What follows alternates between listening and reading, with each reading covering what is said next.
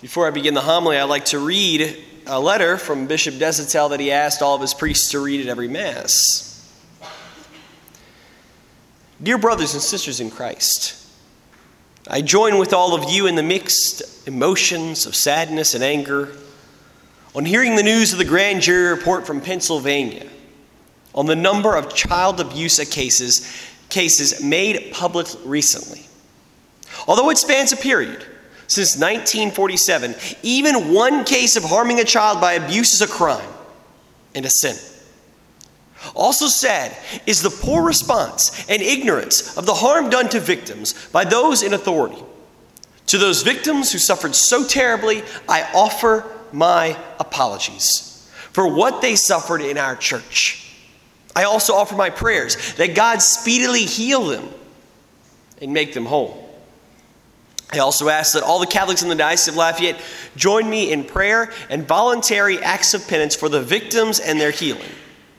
I also ask that you pray for, thank, and encourage the many faithful and dedicated priests of our diocese. They suffer also because of the bad actions of a few.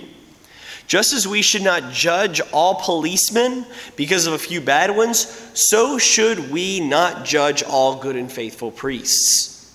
Since 2002, our diocese has enforced the Safe Environment Program for the protection of children and young people. Everyone who ministers to minors in our diocese must undergo safe environment training and be updated every year.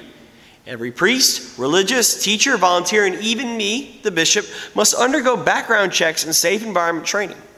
I'm happy to say that our diocese received a 100% grade from the auditing firm that ensures compliance. If an allegation is made, it is investigated, and if it seems credible that a person is, then the person is removed from ministry and the legal authorities are notified.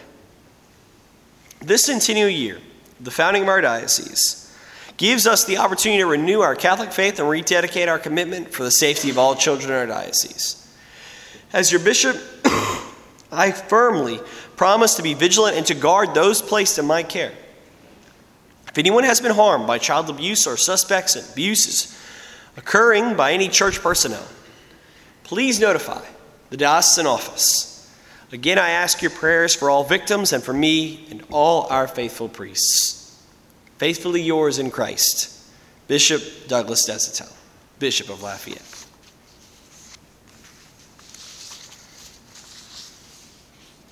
Now that we've started on such a positive note, I'd like to take this opportunity to introduce myself for those of you who have not yet met me. I'm Father Rene Pelletier. I'm the parochial vicar here. Basically, I'm the assistant to the pastor. And what that basically means is you'll be seeing a lot of me if you're a student at UL. So I want to apologize for advance for any harm that I may inflict upon you, verbally or by the sheer fact that I probably won't remember your name. That is a big vice of mine, by the way. So let me kind of give a little bit of background about myself, if you don't mind. This applies very much, actually, believe it or not, to the abuse cases that we've been seeing. I grew up here, from Lafayette, born, raised, went to Lafayette High. And ever since I first entered high school, I always felt a deep call within to enter the seminary and become a priest. It was just there. And, you know, I went to church a lot as a high school. As a high schooler, I guess you'd call it, and you know, I went to daily mass and all this other stuff, and it was good, it was wonderful, but unfortunately, once I got to senior year, I realized, maybe I want to live a little bit more, so I decided to go to LSU instead. Partied there for about 3 years. It was awesome. And so what I did, though, at LSU, unfortunately, is as good of a time as I had, every single day, actually not a day went by, that I did not feel called to become a priest. Not a single day. Every day, whether it was a daily mass, whether it was praying a rosary, whether it was going adoration, the Lord would send a little message. Hey, buddy, remember that whole thing I was calling you to in high school? Yeah, it didn't go away. I still want you to be a priest. And I would always usually respond, hey, buddy, leave me alone. I just want to be a Catholic. I don't want to do this. And so I always fought it from all throughout high school. And it's not high school, but all throughout LSU. And it wasn't until my junior year, whenever I ran into or really encountered a very faithful priest and a very profound book, The book was called The Fulfillment of All Desire. I don't know if you've ever heard of the book, but I strongly suggest if you want to boost your prayer life, boost your spiritual life, you get this book. It's by Ralph Martin. It's awesome. It's great. It transformed my life. So this Fulfillment of All Desire by Ralph Martin. And after reading this book and after really kind of allowing it to permeate my soul, what I discovered was I was in such deep consolation. I would come to the chapel, and seriously, guys, hours would feel like minutes. I loved prayer. Prayer was a delight. Prayer was a joy. I was constantly in the chapel. I was constantly praying. I was constantly trying to grow closer to our Lord. It was something of a miraculous time in my life. Right toward the end of my junior year, kind of in the winter time, about going into January. And I remember during that period of incredible bliss, a period where I was growing deeper and deeper and deeper into my relationship with the Lord, and where I became more and more and more inflamed with the love of my God, it was then that I decided to enter seminary. And after entering seminary, and after one of the things that was so amazing is I maintained that bliss up until the day I entered seminary. And seriously, guys, it didn't take long. Within a week or two, my prayer was dry, completely done. It felt awful. It was like an engine without motor oil. I would come to the chapel, and instead of hours feeling like minutes, minutes felt like hours. It was an incredibly awful drag. I think we've all experienced this to some degree or another. We go to a retreat, we have a great and powerful experience with Christ, then we leave a few days later, and then we're like, who's that Jesus fellow again? I don't really remember him. I kind of just go back to my ordinary life. That's kind of how I was feeling in seminary. And the fact of the matter is, though, it wasn't Jesus' fault. Jesus wasn't the reason why I was experiencing dry prayer. The reason why I was experiencing dry prayer, to be blunt and honest with you guys, full disclosure, was because I was hearing about this abuse. I was hearing about this junk that the clergy was partaking in the church that I was about to join. Here I was, a young seminarian, posed with the question of, am I going to consecrate my life to God? Even though surrounding me, although I didn't necessarily see it, I heard about it, was allegations of abuses and cover-ups. And it sent me into an absolute, if you will, kind of spiritual spiral. And that was the cause of this dryness. Staring face to face with these allegations. And the reason why I bring this up is because these allegations back then were private. Nobody really talked about them. Nowadays, honestly, guys, you get on Twitter, you will see some of the baddest allegations you'll find published by New York Times, Washington Post, CBS, Fox News, Wall Street Journal. And they came out just last night about this church and about some of the highest ranking parts of the church. But back then, that wasn't really spoken of. And I found that I was left to make a decision. But it was a decision that I actually made, believe it or not, in prayer. And it ended up being one of the most powerful moments of my entire life. What I did one day was I went to the Lord and I said, Lord, what am I doing? Why am I committing my life to this church where the clergy don't know what they're doing? Where their priorities are not focused on Christ? Where their priorities seem to be focused on everybody else? I'm not saying all clergymen are like this.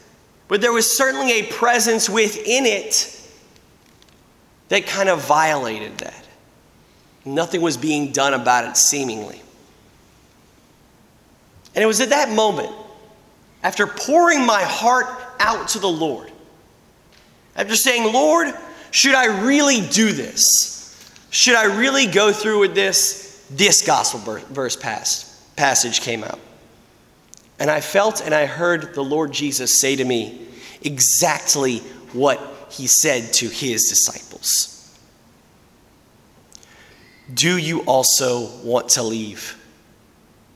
Do you also want to leave? You've heard this hard truth. You've heard these facts. You've heard the reality. Almost said a bad word there. The reality that... My bad. I get going. I can't help it. All right. Back back to being a priest. Okay, reality that things aren't always going my way. Do you also want to leave? And I remember feeling deep within my heart the response in this passage. Master, to whom shall I go? You have the words of eternal life. To whom shall I go? And that's whenever I realized there's no other options. This is it. Like it or not, do or die. This is it. There's no other ways to go. Because only in the Catholic Church, only in the church founded by Jesus Christ on the back of Peter, do we actually have the words of eternal life. Only in the Catholic Church will we ever find a one holy Catholic Apostolic Church. That's it. No other church, I don't care what they say, can boast of that fact. No other church was founded by Jesus Christ. They were founded by John Calvin, Martin Luther, Zwingli, anybody else, but not Christ. And as messed up as that church might look like sometimes, the fact of the matter is that the words of eternal life are right there. And you know what those words are? This is my body. This is my blood. I absolve you in the name of the Father, the Son, and the Holy Spirit. I anoint you in the name of the Father, the Son, and the Holy Spirit. Be sealed with the gift of the Holy Spirit. It's the words of the sacraments. It's by the sacraments that you and I experience a chance, a hope, a glimmer of the one thing that you and I seek, eternal life. Only by those sacraments, only by those words, only by those doctrines. That's why we say the church is holy. Not because of its clergy, not because of its people, not because of its bishops, not because of its pope, but because of the words of eternal life. Because of the doctrine, because of the sacraments, because of the saints, because of the Blessed Virgin Mary. That's what makes the church holy. Not all this other stuff. We're recipients of that. We need the church. The church doesn't need us. And that's what I learned on that fateful day. Whenever I looked at the Lord and he looked at me and said, "Are you going to leave?" That's whenever I realized that no priest can mess this up. No bishop can cover this up. No pope can overlook this. The unbelievable fact that right here on this altar is not the body of a priest, not the body of a bishop, not the body of a pope, but the body of Jesus Christ. And that is why we are here. For no other reason but that man. The man who gives us what every single one of us craves from the bottom of our hearts. That unbelievable reality that from his words, from his sacrifice, you and I can have eternal life. Amen.